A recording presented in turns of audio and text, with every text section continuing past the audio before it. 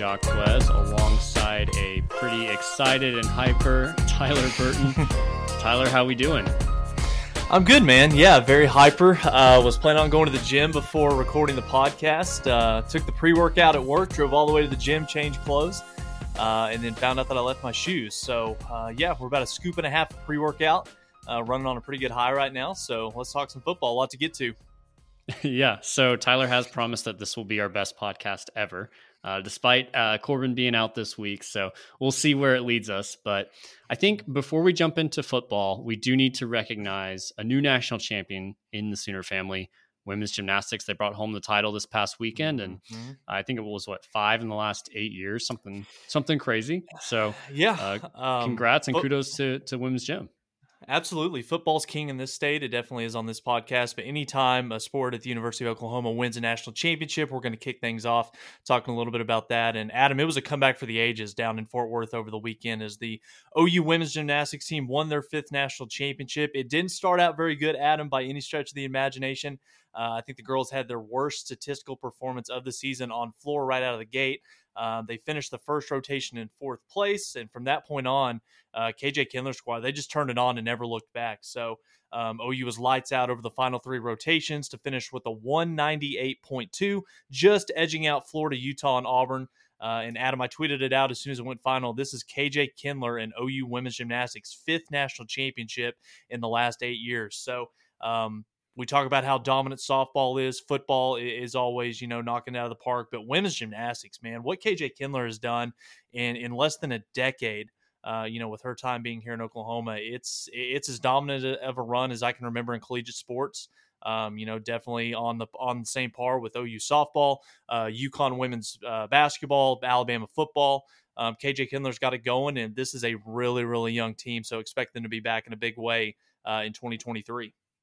Yeah, it felt like just a few weeks ago that Corbin and I were talking about how this team, I think, lost 2 matches in the regular season for the first time since I think something like 2014 or something crazy. So Not only did they face adversity in the championship round there, but also just throughout the season to bounce back and avenge their loss against Utah and also get a second win against Florida in the finals there. So great win for the girls there. Well, and I think it's even more impressive. I mean, first rotation right out of the box, they kind of fell flat on the floor rotation. It didn't live up to their standards the way they expect to perform. They had every reason to, maybe be kicking themselves. It's just not our day. Let's try to do the best we can, and, we'll see what happens. But, after the first rotation, they responded in a big way. I think they got set NCAA records on 2 of the final 3 events, vault and uneven bars. Catherine Levauser, she led the way on vault with a 9.975, and Danielle Sievers, I apologize if I'm mispronouncing that name, but she came up clutch on the uneven bars with a 9.975 of her own. So, Adam, I was watching it coming down. I think I caught the final hour of it. Florida's last participant in their final rotation posted a perfect 10 right as OU's final girl, Reagan Smith, stepped up to take her final place as the anchor. And, Reagan, she came up big like she's done all season long, anchored with a 9.9625 to clinch the championship for the Sooners. And like I said, just a fantastic way to cap off the season. Kind of some highs and lows definitely over the course of the regular season for KJ's group. But they capped it off in a big way, and another national championship heading back to Norman. Yeah. In the normal home of women's gymnastics, the Lloyd Noble Center, the men's team was actually taking on Stanford and some others in the national championship rounds there for men's gymnastics. And unfortunately, the men's team came up just short, finishing runner-up. Took another loss to Stanford. I think they're second in about 3 weeks time frame. So Stanford had an incredible team. They won that match by about 9 points, which is a pretty decent margin in men's gymnastics. So came up just short. The first time that OU actually had hosted the national championship since 2015. So you thought, hey, maybe there's a chance coming in that OU would have that, I don't know what you call it, home court, but home gym advantage, I guess. But didn't work out. Maybe they should have played it at McCaslin instead. But still, runner-up is really great for men's gymnastics, and hopefully they can bounce back again next year and get another one of those championships back in Norman. Yeah. So. Yeah, I mean, fantastic season. I think that, Mark Williams touched on it, in the post-meet press conference when, talking about Stanford. This was probably one of Stanford's best teams of all time. Just an unbelievable collection of talent that they've got out there at Palo Alto. They were the heavy favorite going into the preseason for, men's collegiate gymnastics. But, this is a really, really young Oklahoma team. That's another thing that Coach Williams talked about. They're going to be back next season, probably in the top 2 in the preseason. So they're going to be right there in line to compete for another national championship in 2023. And, another stat, credit, Soonersports.com and the multimedia writers kind of putting the article together to kind of recap the performance. I found a, phenomenal stat. Oklahoma has finished in the top 2 in 19 of the past 21 NCAA championships. So, I mean, that's just silly. When you talk about consistency, you talk about excellence, what Mark Williams has done in his time here at Oklahoma, building OU gymnastics up to what it is. We've got the best gymnastics program from top to bottom, men's and women's, both sides of the board. So, they came up just a little bit short, but Stanford was dominant all year long. They were the better team all season. But Mark Williams' team, they'll be back in a big way next year for sure. Yeah. Tyler, is there a big game happening on Saturday? About 3:00, Owen Field, corner of Aspen Jenkins. I believe there's a game going on, and there might even be a statue being unveiled. So we'll see if the weather can cooperate. But I was just gonna say it's gonna be pouring rain the entire time, right? Everyone's got doomsday weather scenarios going on. Dude, it's not looking good. I've checked the forecast about 3 to 4 times a day the past 48 hours. So I hope that we can escape it. If there's one thing I know about Oklahoma weather, I do not trust the forecast until the morning of. So fingers crossed, because there's a lot of exciting things going on in Norman this weekend, and pretty big recruiting weekend as well. I think that, this is a big recruiting weekend for Oklahoma, as the Sooners are set to play host to many, many different 4 and 5 stars from all over the country. At the moment, Adam, it does seem like Oklahoma is searching for a little bit of momentum on the recruiting front, as they just have 4 guys committed in the 2023 class. This will be by far, I think, the biggest opportunity so far for Brent Venables and this coaching staff to get in front of these recruits and their families and truly sell them on why Oklahoma is the best place for them. And, Adam, it remains to be seen how many, if any, commits we'll get coming out of this weekend. But you'd have to think, with so many former players coming into town for this game, they're going to be here to witness the statue unveiling of Baker Mayfield. Oklahoma is going to pull out all the stops this weekend to try to impress all the visitors coming into Norman starting on Thursday. Yeah, there's some big names. I think most notably Jackson Arnold coming in, the ringleader of the 2023 class. As it stands today, I know A&M wants to make a run at him, and there's a lot of people that lost their minds about some different rumors about that last week. But as it stands today, he's the name of the class, and hopefully he can bring some guys in. I think if you were asking me, the name that I'm keeping my eye the closest on is not a 2023 kid. It's probably David Stone from 2024. Mm-hmm. He seems real close to a commitment. He seems to love what's going on at OU, Todd Bates, the whole 9 yards. So he's the guy I've got my eye on as far as a commit watch.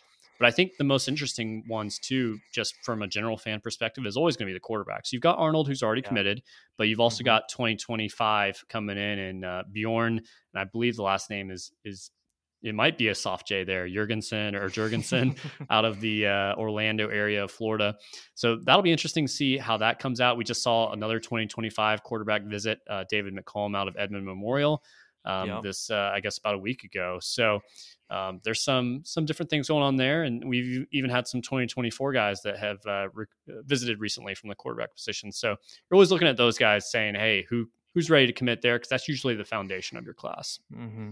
And I think another one of the true position groups that I'm going to kind of be keeping my eye on, and Joshua Bates, the center commit for this 2023 class, he tweeted out on social media a little earlier today. There's going to be so many offensive linemen coming in this weekend, both 2023 and 2024. So when you've got Joshua Bates, kind of the center, the anchor of that offensive line, he's going to be on campus, kind of trying to pull guys to join him. Having Jackson Arnold on campus as well, him being around a group of potential recruits that are going to come in and block for him over the next 3 to 4 years. That's going to be key and really nice for them to have both the center and the quarterback on campus committed. And then also you look at guys like Peyton Kirkland and then the McDonald kid. There's going to be a lot of talent up front on the defensive line as well. So we'll see what BV, Ted Roof, and Todd Bates can do as far as closing in on guys. And like I said, like I touched on a little bit, in kind of the opening segment on this, Adam, only 4 commits right now. and again, I know that it's only May right now, but when you look at the philosophy that Brent Venables kind of hangs his hat on with only commit to is if you're ready to completely shut it down, you're 100% on us. We'll see how that plays out after this weekend, but only having 4 commits right now, OU's got to get things going, and it starts this weekend heading into a big time summer. Yeah, and there's going to be plenty of name players back in Norman, whether they're recent Oh yeah. stars or maybe former stars, maybe from a little bit further past. I saw Jason White tweeted today that he's going to be back for the spring game. He's pretty much at all the games anyway, but he's a guy that pretty much I guess everybody that is currently in the recruiting game, they were born after he played, which is kind of crazy to think about, but Jason White's going to be there. A lot of other guys, a lot of, it sounds almost like a reunion of former guys that are coming back to the program, maybe that had distanced, not because of anything the program did or just, time, brings that. But I think a lot of guys are energized to get back, get more involved with Brent Venables back in town. So I think that'll be exciting. And of course, Baker Mayfield being the headliner of that. It's kind of disappointing that he has the situation going on with the NFL right now, so we really can't celebrate everything he's accomplished at the next level. But again, it's not really about what he's doing in the NFL or what he might do in the NFL in the future, if anything at all. At this point, it's what he did at OU, and so I'm really excited for that special time to see the new trophy, see what pose it's going to be, and I think people are going to be pumped up for it. So.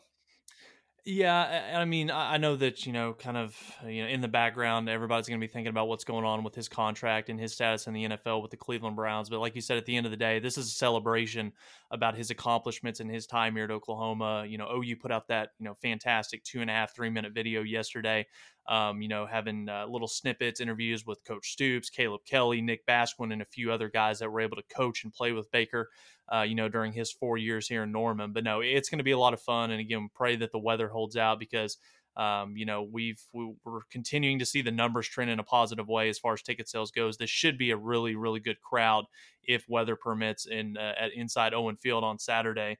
But Adam, I just kind of want to touch on this, briefly when talking about the spring game. It's so hard to evaluate, what takeaways can we get from this? What are we going to be watching for? What really can we take and, say that, this is going to translate into the fall? What happens in the game on Saturday, whether it's position groups, depth chart, who plays where, how many plays does this guy get? How's that going to impact, the 2022 season? But just kind of where do we want to start on this? Do we want to talk some position battles, maybe a guy that we're going to have our eyes on during this game? Kind of start wherever you want to on this. Let's go position battles. I think backup quarterback's one that everyone's going to be closely looking at. It's one that's really set up for Micah Bowens to have a ton of success here, being one of the more experienced guys, being that the conditions might be rainy, windy. He's one of the fastest guys out there. So he'll have a chance to be successful. They won't be able to really touch him or tackle him. So he might have some success that other guys aren't capable of having. And, other guys being younger, a Ralph Rucker or Nick Evers, I think he'll just be more polished as a passer and just as a leader and getting the offense lined up and everything. So I know I've kind of been on the Micah Bowens train a little bit simply because he does have the most experience, and I got laughed at when I brought that up a couple months back. But it sounds like some other people that have actually heard practice reports, been at practice, are saying the same thing. Yeah, I think it was on Oklahoma Breakdown. Teddy and Gabe were talking about how they've seen some really good things and have heard from coaches that Micah Bowens is performing really, really well. BV talked in his press conference today. Dylan Gabriel is going to be playing quarterback a little bit for both teams on Saturday. But, I'm really interested to see a guy like Nick Evers, true freshman. He was a 4-star, a guy that we were able to get late. Coach Levy, in his first day as offensive coordinator, was able to bring him in and join the 2022 class. So seeing a guy like Nick Evers, what he can do, obviously he's extremely talented, but very raw, still being developed at this point right now. What can he do? And then you talk about a guy like Micah Bowens, who has been on campus already for a year and a half, learning a new system. But, we know that he has a lot of the tools, especially athleticism, to be able to compete and, get the offense up and down the field. And then, Adam, we're also hearing some pretty good things, it sounds like, from Ben Harris. And I know that that's not a name that too many OU fans are going to be familiar with, but we're hearing some good things, it sounds like, on the back end, or behind the scenes, I should say, about what Ben's doing. And again, I think that running back, kind of transitioning to another position in the backfield, that's going to be one that's going to be interesting to see how it plays out on Saturday. Sounds like I really don't expect to see a whole lot of Eric Gray. Just if the weather's going to be bad, I don't think it's worth handing him the football a ton. We kind of know what he can do, what his skill set is, and Do then we we? talk about Do we though? Like, because he played less and less as the season went on last year, and when he did get the ball, he really didn't do a whole lot. So I don't feel like we know what he can do. We yeah. we we know what he did at Tennessee, but at OU, I don't know that we saw that with our own eyes. So he's actually the I one. Maybe he won't get too many opportunities on Saturday, but he's the one that mhm, I'm the most interested in seeing what he can do. Because your other guys like a Marcus Major, mhm, he is what he is. I think. I don't think he's going to be able to right, wow us necessarily with some right, newfound ability yeah. necessarily. Eric Gray's the one we haven't seen. Well, and I think that's what's so crazy. Eric Gray, his stats and his film and his play was better at Tennessee than it was at Oklahoma. And we're talking about going up against SEC defenses on a week in and week out basis. But, Marcus Major's been nicked up throughout the spring a little bit. So I think we're really going to have a lot of opportunities to see what a guy like true freshman Javante Barnes is going to be able to do. We've heard rave reviews from DeMarco Murray about how he's impressed as a true freshman. And then also the transfer to Tawee Walker, the JUCO guy. Not having Eric Gray available throughout most of the game. Marcus Major is going to be nicked up. I think that you're going to see those two guys get an opportunity to carry the football a good amount. So I'm really excited to see what the running back position is going to be able to do. And offensive line is another interesting one as well. And I think that this is going to be the position group that honestly Saturday is going to tell us the least, simply because this roster is going to be split. You're not going to see the 5 or 6 guys, the top 5 or 6 guys that Bill Bedenbaugh's going to typically trots out there. You're going to see some different ones, some different lineups, but so I think that from a fan aspect, if you want to watch the offensive line, you may want to focus a little bit more on what each person does on a one-on-one type scenario. Whether it's in pass protection, run blocking, because I don't think you're going to see the 5 best guys out there at once on the field on Saturday, unfortunately. Yeah, and I think that does kind of negate what we might see from the running backs. Javante Barnes is Mm-hmm. probably going to get a ton of carries just being the new Yeah. guy. The walk-ons are going to get a ton of new carries. So, Mm-hmm. but they're going to be doing that from an offensive line that's completely, mismatched as far as just moving all the guys around. So, I guess from an Yeah. offensive line perspective, there's 2 names that I'm going to be watching, not necessarily to see how they do or anything, really just to see how much they play. One being Tyler Guyton, a guy that I think a lot Mm-hmm. of us say probably needs to work on his body a little bit and get adjusted. And then I don't know, is Andrew Rame going to play? I know he's He's been in a boot almost okay. all of spring, so Okay, so I'd be probably not. surprised if he got much ran. Okay. Yeah, that would Yeah. be the other one just to see if he played at all, but it sounds like probably not then. So Yeah. other than that, I don't know what else you can glean because you're not going to be able to say, oh, Savion Bird's playing over Anton Harrison. They're both going to play. They're going to be on opposite Mm-hmm. teams probably. But so I don't know how much you really learn from this experience from that. And unfortunately, the offensive line is so critical for every other piece of how the offense performs. So it might not be the best day for the offense. Yeah. And, flipping over to the other side of the ball as well, I think I had some pretty good conversations a couple of days ago. Sounds like there's a lot of optimism regarding what this offense could be, but there's a lot of head scratching and question marks right now on the defensive side of the football, particularly on the interior of this defense. I think the defensive tackle is one where there's a lot of potential right there. And I know that Todd Bates and Ted Roof are trying to milk as much out of that position group from a production standpoint as possible.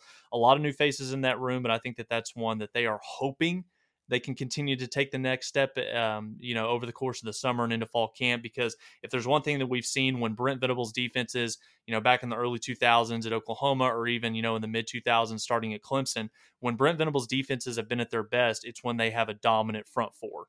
Guys that can get after the passer, stop the running game. But defensive line is one that's going to be interesting to watch. And then also, Adam, I think that middle linebacker is one where I think that it might be kind of sunshine and rainbows right now. What's getting pumped up? I think in talking to a couple people over the past week, I think that there's a lot of not necessarily concern, but they need to see a little bit more from that middle linebacker position. Deshaun White, David Agwebu, they played a lot of football at Oklahoma. are they going to be able to take that next step? Or are we going to see guys that are, underclassmen beneath them, like a Shane Witter, a Danny Stutzman, a Jaron Canick? They're, maybe a little bit more superior athletic wise. Are they going to be able to find a way to get on the field if it can click for them mentally upstairs? But I think that the interior on the defensive line is going to be one of the things that I'll be interested to watch. And then seeing how the linebacker position is utilized in this defense on Saturday, whether that's them running a 4-2-5, 3-3-5, whatever Venables and Ted Roof want to do, whatever they want to show in a spring game. But honestly, man, I think that there are more, not necessarily storylines, but there's so many different things as a fan. And we're diehard fans, ones that cover the team, or follow this as close as almost anybody. There's so many new guys. There's new schematics. There's going to be a lot of fun things to watch on Saturday. Yeah, the alignment is interesting. How is that going to play out Mm-hmm. specifically for a guy like Clayton Smith that I'm not really sure where he plays in the Brent Venables defense. So I want to check those alignments, see how often that changes, how many defensive backs are on the field, how many linebackers are out there, so on and so forth.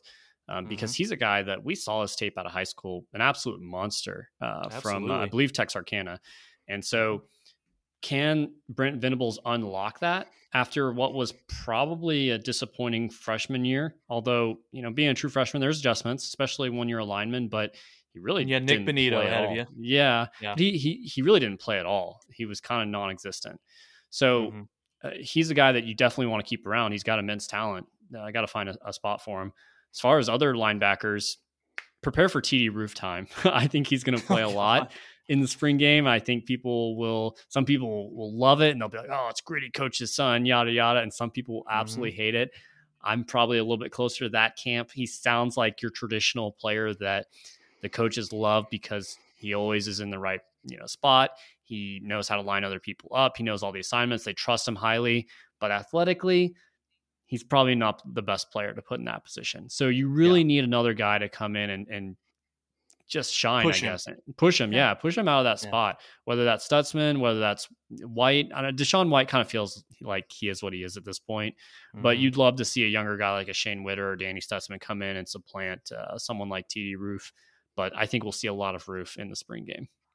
Venables in his press conference today, he brought up Marcus Stripling. I know that's one on this podcast. He's a guy we've talked about a lot this offseason. He had a really, really good game to close out the season last year against Oregon in the Alamo Bowl. A lot of guys a lot of fans and even the coaching staff as well has been kind of waiting for him to take that next step. Go from, not necessarily making 2 or 3 plays flashing at times, but be that guy that is a consistent 3-down player all game long. So seeing Marcus Stripling and Clayton Smith kind of battle it out there on the edge is going to be really fun to watch. And then, another position, I'm basically just going to throw all these guys together, and that's the defensive back. Seeing what Jay Valai and Brandon Hall are doing with the safeties and the cornerbacks. Kenai Walker is a guy that I'm really excited to watch and see how he moves, see how he does in press coverage and also down the field. A guy like Billy Bowman, who we've talked until we're blue in the face, a guy that was thrown around all different positions in the secondary last year, kind of a plug and play type guy to stop the bleeding. What's he going to look like now that he's firmly playing one of those safety positions opposite of Key Lawrence? And then the North Carolina transfer, a guy that's played a ton of football, probably the most experienced college football player on this team, and that is Trey Morrison. What's he going to look like? What spot's going to fit him in this Brent Venables defense? And, I think that another thing that's going to be interesting to watch, Adam, and I really don't think that we're going to see or maybe even get a glimpse of an answer on Saturday, is who kind of fits that cheetah position that Brent Venables has made so famous during his time at Clemson, kind of that hybrid nickelback position that Isaiah Simmons flourished in at Clemson. I think he was around 6'4", 230 pounds, was just a freak athlete, top 10 pick in the draft. I really don't know if there's a player of that size and stature or even athleticism on this roster right now. I think you could maybe make the claim that a guy like Jordan Mukes, from a size and speed standpoint, or even a Jaron Kanak, could possibly play that position. But it's going to be really interesting to watch and see what Brent Venables does. And, defensive backs is one, and we've already touched on the offensive line. There's just so many new faces, new coaching staff, new position changes. It's going to be a lot of fun to see how it shakes out. A guy in the defensive backfield I'll have my eye closely on is TJ Graham. There's been some different murmurs about him, rumblings, I guess you could call them, even this week, really. about him thinking, hey, he had a great 2021. He should be the guy. I Mm-hmm. don't know if that's true or not. That's just rumors at this point. But there's certainly some competition with Connie Walker being kind of a name that people are buzzing about. CJ Colden's on his way in the summer. So there's some Yep. definite competition there. So I want to see Gentry's on his Graham. way. Yeah, I want to see what Graham can do. I want to watch his body language. How engaged Mm-hmm. is he? So on and so forth. And I think, and I'm sure we'll talk about this next week after the game has happened and some of the results, and maybe try to, I don't know, want to speculate too much, but who might be on portal watch at that point. We may Mm-hmm. even have some guys in the portal immediately after the game, but before we even Yeah. go to the next podcast. So Mm-hmm. that's a guy that we're looking at. I know that the next question that we had on the agenda here was a player that was flying under the radar that we might be talking about after the game has happened. You mentioned my guy, so Mm-hmm. I want to get to him before you steal my There thunder you with go. him. Jordan Mukes, he does fit the profile of that guy that could play that cheetah position, but even if he's not in that role, even if he's just playing free safety, strong safety, whatever, I think the defensive backfield is going to have a guy that's going to get an interception, knowing that the weather conditions might not be great. We know that in the past, quarterbacks haven't put up the greatest stat lines in the spring game. Even if he's intercepting a walk on like Rucker or Ben Harris, just all you have to do is make one play. The rest of it Mm-hmm. is meaningless. If you're a Yeah. receiver, you probably need to get up a couple catches. If you're going to be a running back, you need to rip off a couple big runs. As a defensive back, just make one play, one interception, and that's going to be the talk of the game, really, in my opinion. I think another player in kind of in that position room that OU fans are going to be talking about after the game on Saturday. I'm going with the true freshman Robert Spears Jennings, OK Preps kid, right here, homegrown from the 918. When you look at the safety position right now, it kind of sounds like it's kind of a three-way battle right now between Key Lawrence, Billy Bowman, and Justin Broyles on who's going to kind of occupy the main the huge portion of the playing time for those two safety positions, but also look out for a guy like RSJ, fantastic athlete, impressed immensely in some of the high school camps, a guy that really kind of shot up the recruiting board as his senior year kind of came to a close, ended up being a Rivals 250 guy. So look out for number 3, RSJ. I think he has an opportunity. If it can click for him mentally, I think he has a guy that can, not just make plays this Saturday in the spring game, but he has an opportunity to play, a good bulk of the reps as a true freshman later on this fall. RSJ was also on my list. Last question here on football to wrap it up. We wake up Sunday morning. What's the front page story from this particular game? I'm going to say more question marks than answers after this game on Saturday. I think that you're going to see a lot of good from this game on Saturday. You're going to see both the offense and defense make their fair share of plays. I can't wait to see what Dylan Gabriel is going to be able to do. We know from his time, watching his highlights and some of his game tape at UCF, fantastic throw of the football. A true leader can make some plays with his feet, but what's he going to do now that he's taken the bump up in competition, playing at the Power 5 level to a place like Oklahoma? So, but also on the flip side of that, going against better competition, from a skill standpoint, this is the best set of skill players that he's ever had the opportunity to surround himself with. So the weapons are going to be there at his disposal. We'll see what he can do with kind of a makeshift offensive line in front of him for 4 quarters on Saturday. But yeah, more questions than answers. I think you're going to have questions about the offensive line, what that top 5 or 6 is going to look like. We kind of have a good idea of who maybe the top 7 or 8 are that are going to be vying for that starting rotation. And then I think you're going to see the defense be disruptive. I think they're going to make their fair share of plays, but it wouldn't surprise me, with Jeff Lebby, the offense that he runs, the fast pace. It wouldn't surprise me if this Sooner offense kind of had its way with the defense on Saturday. For me, so yeah, more questions than answers would be my headline. There you go. Yeah, I went a little bit different direction with this, simply because the storyline coming into the game over the last month or maybe even longer has just been, what is the attendance going to be? And there's going to be some weather elements potentially. We'll see. I look at it as, hey, if there's bad weather, better seat for me. If there's good weather, bigger crowd, bigger turnout. But it certainly feels like the fan base is being graded by Brent Venables on what we do today. And so, I think it's going to be a good indicator too of, hey, can Venables get the home crowd a little bit more riled up, a little bit rowdier for home games in the fall? Venables was here when OU went on that super long home winning streak. I don't recall exactly when it ended. It might have been, I want to say it was in 2014 against Baylor, but it was going on Yeah. for many, many years in Norman. So we need to get that home field advantage back where it's basically impossible to win in Norman. And so I think that's the first step How of that is getting a good crowd here at the spring game. Can the Mhm. crowd respond and show up when Venables says show up? That was something, I don't know how many meetings, how many discussions that we had during our time, in working at OU, and it was how to, not just ways to fill up the stadium, but also, once game day gets there, how do you improve the game day atmosphere? Because, Adam, we've been, kind of all over the region, going to various away games. We've been to a lot of different stadiums, Tennessee, College Station. The OU game day fan experience in terms of the fans' ability to affect the game for the opposing team. I, Me personally, I don't think OU does a very good job of that. I think that we have a very quiet stadium. Most of the time, we're a very reactionary type fan base.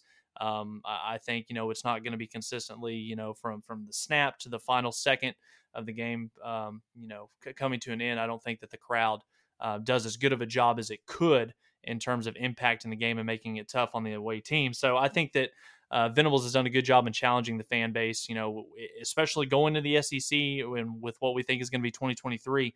OU is in for a rude awakening for our fans that are going to be traveling to these SEC stadiums because OU is not even close by comparison to some of the other premier schools in that conference in terms of the away team coming in. Yeah, two names that were recently hired within the athletic department: Tyler Kofer, who's Mm-hmm. going to be, I don't have the exact title in front of me, but essentially the athletic director over marketing. And Yep. then I think it was Leah Beasley. I may have that name wrong, Yeah, but from she Mississippi was State. recently, yeah, for the external affairs. And I don't want to knock other people because they don't have the same experience that you and I do from working in the athletic department. But these aren't like Venables going out and getting his like. I mean, maybe he has some connection to these people, but it's not Venables Right. saying this is how I'm going to change the game day experience. These were two openings that were vacated by some of our former coworkers within the last 6 to 8 months or so. So Yeah. these were open positions that were going to be filled regardless of whether Lincoln Riley came back or Venables was here. It really doesn't have anything to do with that. I think some people may be a little disappointed when they get to the spring game, and maybe not much has changed at that point, and people might get antsier, or they may have big expectations for what these two people can do, and I think they will make their changes, and it's always good to get fresh new ideas in, but one person coming in isn't going to necessarily dramatically change everything all at once. Maybe a guy like Mm-hmm. Turnip Seed's going to come in and do some things with the football program, but from the fan experience side, that's going to take time because there's so many different pieces and elements that go into that. It's not one person just saying, "Hey, flip a switch, do this, do that." So there's a long road. It'll come, but there's more to do there. As far as Mm-hmm. attendance goes, it's actually I looked it up. I was curious about this. This will be the spring game will be Dylan Gabriel's largest attendance game that he's ever played in, which is kind of crazy to think about a spring game at OU. But last week, Corbin and I kind of did some predictions on spring game attendance. I think I was more in the 60 range. He was more around the 70. Do you have a prediction that you want to put in there? I think it will be less With than the less than with 60? with the knowledge that we have on the way Yeah. that So there's some ticket numbers are intel. kind of trending. Yeah. It will not be a complete sellout. We can just go ahead and cross that off the board. There's not going to be 85,000 fans. I think that the sweet spot, you would hope, weather permitting, you would like to get to maybe that 55 to 60,000. I think that that's a really, really good crowd. That fills up the lower bowl. Yeah. Which but looking across the landscape of college football, some of the other spring games that we've seen over the last 2 to 3 weeks, the attendance of theirs, if OU can figure out a way to get 60, maybe 65,000 fans, that's pretty damn good. That's probably top three to four. I know Georgia was 68, So and if Ohio State was up there as well. Yeah, it looks like if we can get past Georgia, which was at 68, if we can get just past them, it'll be really nice, and Mm-hmm. we'll be number one in the Yeah. country for spring game attendance, most likely. Mm-hmm. Unless LSU or Texas surprises me, I think those are the only two that I'd be concerned about that are happening on the same day. Yeah. We'll see. Like I said, it all depends on the weather. But there's been a lot of tickets that have been purchased. So if we can get some sunshine and some good weather, I think that this will be a very good turnout, and we need it. This is a big weekend for Venables. First spring game. This is kind of his. Well, not kind of. This is his first time kind of in person with the team in front of the fan base. It's going to be high energy. A lot of alum, a lot of former players. Baker's going to be in town. He'll be excited. So, um, you know, if you're an OU fan, and we've kind of been taking it in the shorts over the last 6 months or so, since Riley's been leaving, especially with the national media, this is your opportunity to kind of go out there and get behind this team, embrace this coaching staff, and show the recruits why Oklahoma is one of the top places in America to play football. Absolutely.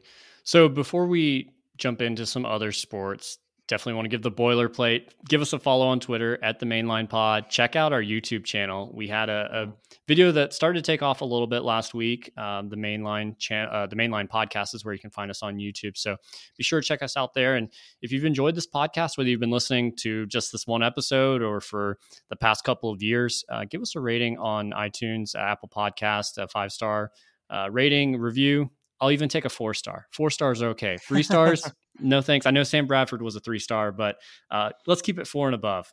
So appreciate everyone there. And yeah, again, check us out on YouTube. You can see my face. It's getting washed out by the late afternoon sun. So it's quite the sight to see. So let's talk briefly about basketball. Elijah Harkless entered the transfer portal, came out the other end. It was at UNLV. I think that was kind of a surprise for you, Tyler. Yeah, it definitely was. But then I also kind of thought who the head coach at UNLV was, in Kevin Kruger. And we all know that Kevin, he was kind of instrumental in helping bring Elijah to Norman to play basketball as an Oklahoma Sooner. So it's been this offseason, we're only a month removed from the end of OU's regular season basketball. This has kind of been a tough way to start the offseason. If you're Porter Moser, so many guys entering the transfer portal, now we kind of wait and see what Mo Gibson's going to do. If I was a betting man, Adam, I don't think it's probably likely that he returns to Oklahoma. I think chances are he's probably going to be playing basketball in Europe, or he might find a new destination to finish out his eligibility in college basketball. But no, losing Elijah Harkless, that was kind of your, the backbone of this team this past year on both ends of the court. So that's a big loss for Porter Moser, but it just frees up another spot that we can fill that hole in the transfer portal. Were you talking about Mo Gibson there a second ago? Yeah. Okay. Because he did release a statement, I guess it was last week, saying that he would either return to OU or go pro, was the way I read that. Did I misread that? No, I thought it was. I thought again, we'll go back and check it, but I think I kind of took it as he'll either return to play college basketball 1 year, hopefully in Norman, or he'll be traveling overseas to play in Europe. But if you're Mo Gibson right now, what's really the draw to come back to Norman at this point? Yes, you could kind of be the star player, the face of the program, but Mo's not really like the Trey Young or the Buddy Hield type of player where he can consistently create his own shot, score 20 points a game. He kind of feeds off being that number two guard. So it'll be interesting to see. I really don't know what Porter Moser's going to do. He's got a lot of slots to fill right now. But luckily it's only April 19th and he's going to have some time to do so. He's got a coaching staff spot to fill as well. Yeah. No kidding. David Patrick. I was looking it up to see if I could find the tweet from Mo Gibson. He unfortunately does not make it very easy to search him on Twitter, but but yeah, I read it as he was okay. Here it is.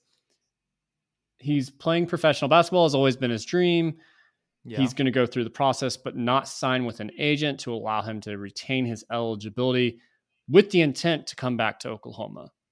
So I read that as he's going through the NBA draft process, but not necessarily pursuing any overseas opportunities, which that's where his real opportunity is. Let's be honest. I don't think he has an NBA profile to make it in the league. So I read that as he's returning to OU because he's not going to get drafted in the NBA.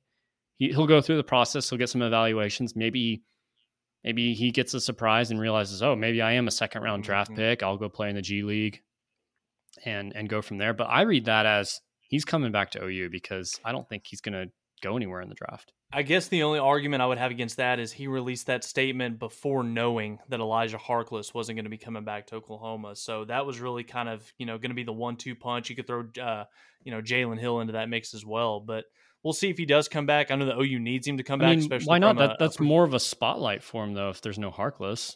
Because Harkless Yeah, is a little bit of a ball-dominant guy.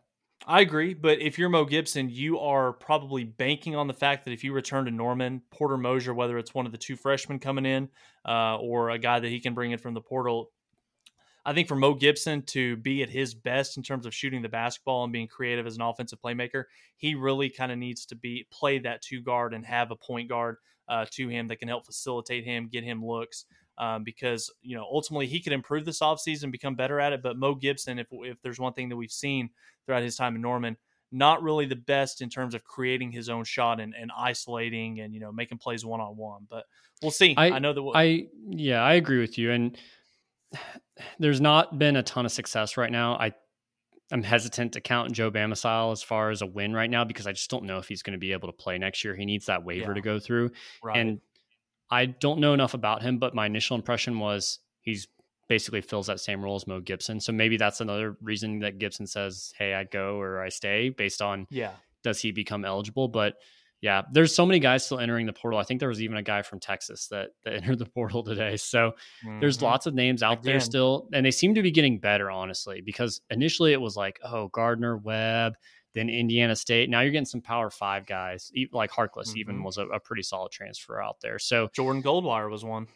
Yeah. So it hasn't slowed down necessarily as far as the transfer portal for basketball. So we'll need to pick up at least one or two guys still, hopefully a big man that can contribute a little bit more there.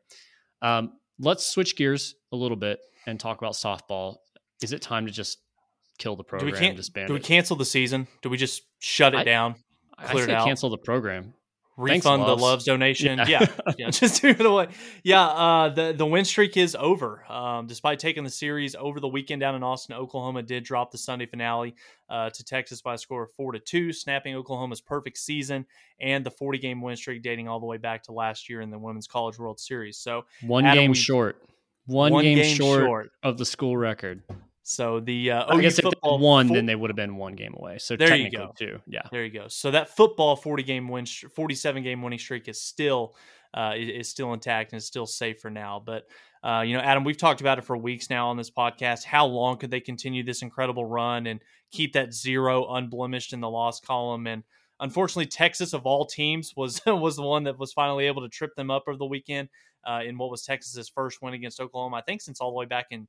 I think it was 2014 or 2015. So Patty Gasso has been dominant over the Big 12 and especially Texas. But I don't take anything away from this other than you just didn't play as well on Saturday or on Sunday. Texas had a really good performance from their pitcher, and they just got beat. So you lick your wounds, you learn from this, go back to the drawing board, get better, and keep going. It's one loss. We're 38-1. Let's not kill the program. I think it was kind of embarrassing on social media, some of the backlash after this loss. But they're 38-1. They're unanimous number one in the country. Let's calm down a little bit. Patty knows what she's doing.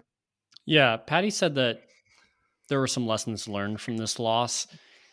There may have been some people out there that said, oh, we need to lose a game to take the pressure off or to learn, what our weaknesses are. And I don't like that talk at all. I disagree with that. That's a real beta mentality. This team has been through tons of pressure.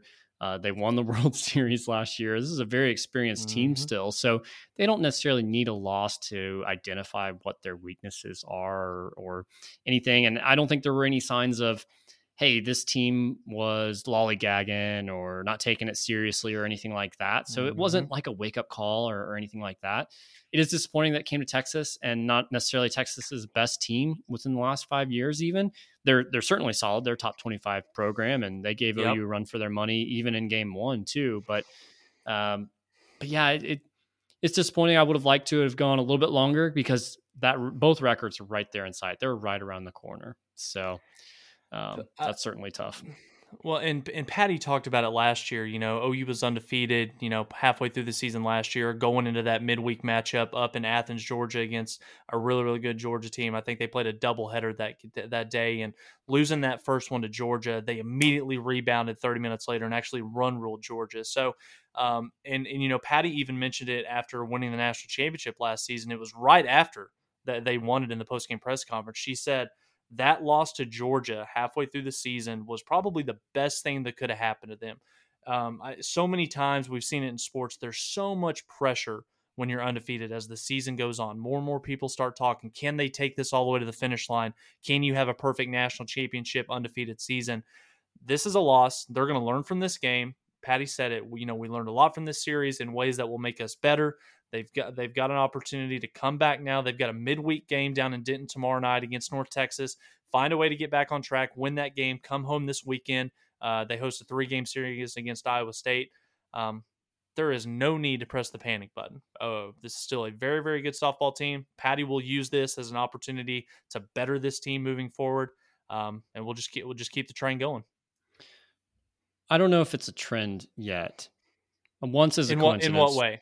Well, let me get there. Once is a coincidence. Two might still be a coincidence, but it wasn't until the bottom of the 7th inning that this team was able to play to run. And we saw the same thing happen against Baylor in the Sunday game in that series, a Baylor team that isn't nearly as good as this Texas team.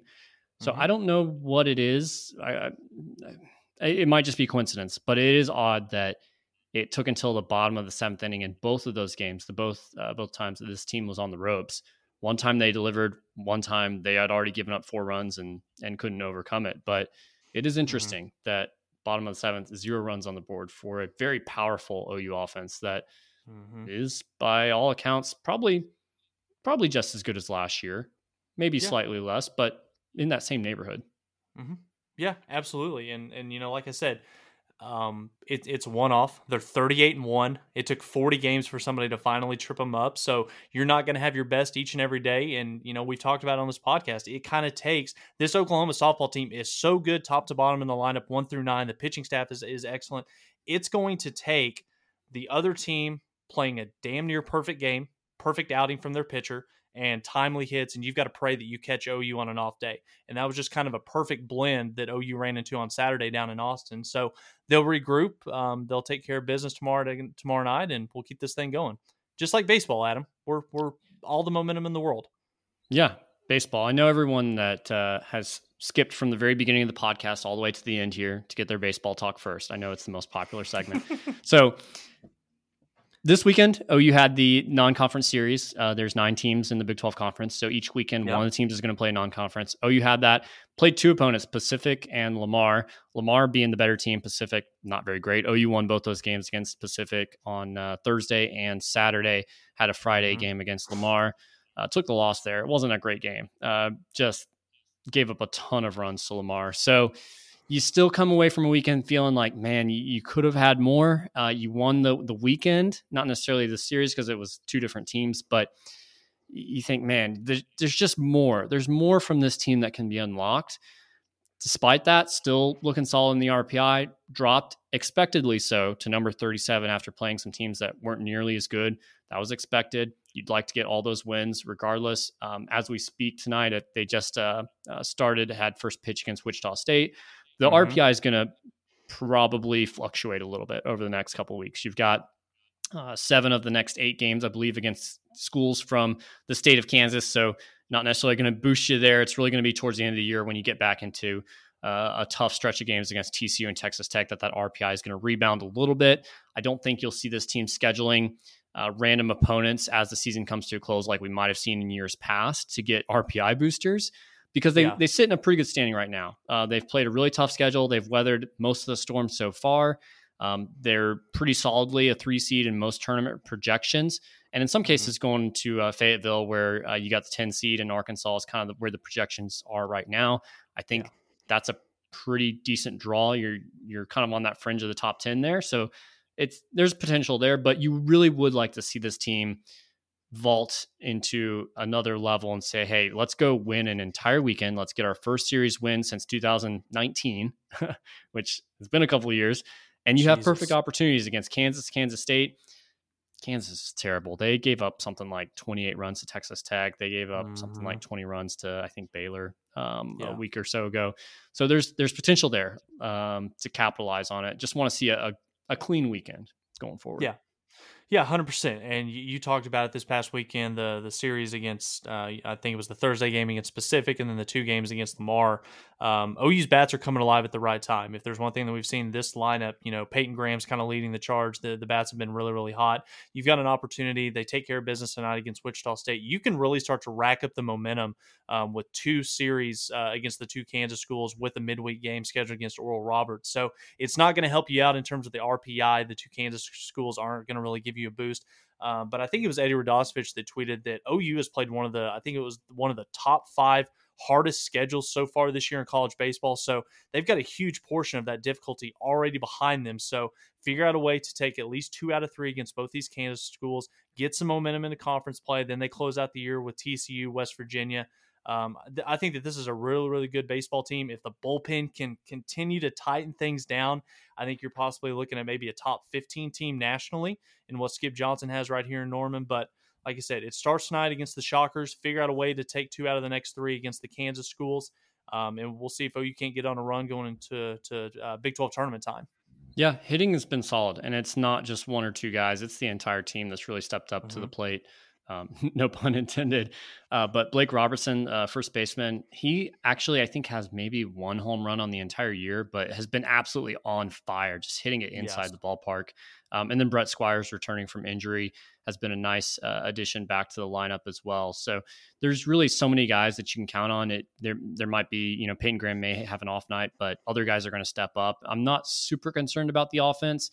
You might want to see a little bit smarter base running, although you kind of take that with the aggressiveness. This team has a ton of stolen bases this year, way more than they had last year, even at a little more than halfway. So you'll take the good Is with the bad there in some cases. is it out of the realm of possibility that this team could still play their way into hosting a regional? Is Uh, it too far gone at this point? I don't want to get that hopeful. Hope is a Okay. dangerous game to play. I think you would have to probably go. You probably would have to start going undefeated against the Kansas schools here. I mean, you really Yeah. can't have room for error there.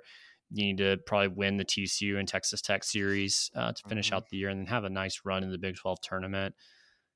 I guess it's possible, but at the same time, I don't have a ton of experience watching this team make a run for a host at this point. So I don't necessarily say I know exactly what that looks like to see that type of team.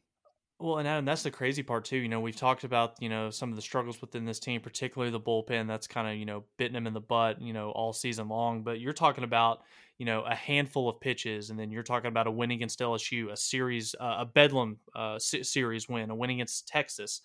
So this is a really, really good baseball team. If they can just figure out a way for the pitching and the hitting to come together, play complementary baseball down the stretch here to close out Big 12 play.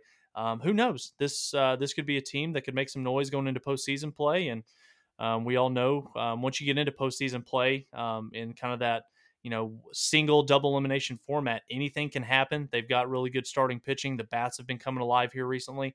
OU has an opportunity to make some noise if they can play their way into the postseason here down the stretch in May. Yeah, I would say it's probably responsibility on where they are stands in 33% of it is avoidable mistakes. Just got to play Mm-hmm. smarter baseball, whether that's decisions on the field or from the dugout in the coaching staff. And then 66% of that I think is probably falls on the bullpen. And so that's where Adam's optimism comes into play this week. We need to get a drop for this segment. By the time we do that, season might be over. But my optimism this week is that we saw Cade Horton come out and start on Thursday, which would have been Yep. normally in the Friday rotation. But Yep. he pitched 4 scoreless innings, and then that was paired with I think just one and maybe a third innings from Chaz Martinez, normally the Sunday starter, but he came in a relief role on Friday evening or Thursday evening. The days got all mixed up on the Easter weekend there, but you like to see that because then you can throw a lefty out of the bullpen and Chaz Martinez. There's not very many lefties coming out of the bullpen right now. So if that can be a solid starting lineup of Cade Horton, David Sandlin, Jake Bennett, in whatever order you want to put that in as far as day of the week. I think that's really solid. Cade Horton's got some heat. He's throwing 95 miles an hour. So if he can be controlled, he doesn't have to have a ton of pitches. Just throw some heat there. Throw 4-5 innings. Maybe he's coming off Tommy John surgery, so who knows how many pitches he could really take on at this point. But progressively, more and more he's taken on over the couple of weeks that he's been pitching. I think that's a great sign. That helps tremendously to say, hey, we've got a starter here, and now we can put what was a starter in Chas Martinez into a relief role that can take on a lot more. And hey, get out of your Friday game with a win, and then you can throw maybe your ace and Jake Bennett, who I think is probably the best pitcher on the team. Yeah. And then Sandlin, who's been hot and cold, maybe he can come in and sweep you on Sunday. I like that a lot better than where this team has, because once you've gone to the bullpen in the past, it's been just an absolute adventure. We've seen so many leads deteriorate. So there's my optimism for the week. I love the direction that's headed, whether it's something that comes to fruition this year, or maybe it's next year that Cade Horton becomes your ace Friday night starter. I like that too. So there's your optimism. Well, Adam, let's wrap it up here, wrap up the podcast. Going back to football, one final question here, kind of a two-parter. Does OU win the spring game on Saturday? And number two, what is the one thing that you at least hope to see, regardless of the outcome? What's the one thing that you hope to see that's going to allow you to leave campus on Saturday feeling good about this team? I can say confidently, I think Dylan Gabriel's team will win. There we go. All-time QB. You heard it here first. One of my favorite positions. So I do think OU can win this game. Interesting question. As far as what I would want to see that would make me feel the most comfortable, and it's almost a difficult question to answer, because you could say, oh, I want to see the running backs, and I want to see Marcus Major get 20 carries and be a stud, but it's almost meaningless because the offensive line is a crapshoot. The rotation is a crapshoot. So I don't know that I could say, here's one player, one thing I want to see. I more or less, I want to see, what is the mentality of this team? What is their personality? Are they taking after Brent Venables? Are they taking after Miguel Chavis? What do they look like? Are they flowing to the ball? Are they engaged? What's the body language look like? So on and so forth. That's what I think I will be able to take the most out of. And if I can see that building a championship culture, may not happen this year, but that's going to give me the most hope for the future. And I'm right in line with you on your thinking. We've seen and heard so many things during this spring camp and through some of the coverage that the media has been able to put out there on social media. Talking about the physicality, the W drill, flying around, making plays. Toughness kind of being the main theme of this football team, especially in the trenches. I want to see these guys flying around, making plays, 110%. Yes, you're going to make mistakes, but let's do it at full speed, going 100 miles an hour, maybe take some chances. If you can see kind of an uptick in the physicality, regardless of, who catches however many passes, who gets the most yards, who makes all the tackles, if you can kind of see a change, maybe in culture's maybe too strong of a word, only 4 or 5 months into the Brent Venables era, but if you can see a little bit of a difference in terms of the physicality and the speed with which these guys play, that's probably the thing that I'm going to be looking for on Saturday. For sure. So make sure you subscribe wherever you get your podcast. That way you'll get our overreaction to the spring game next week. And until then, we will see everyone next Tuesday.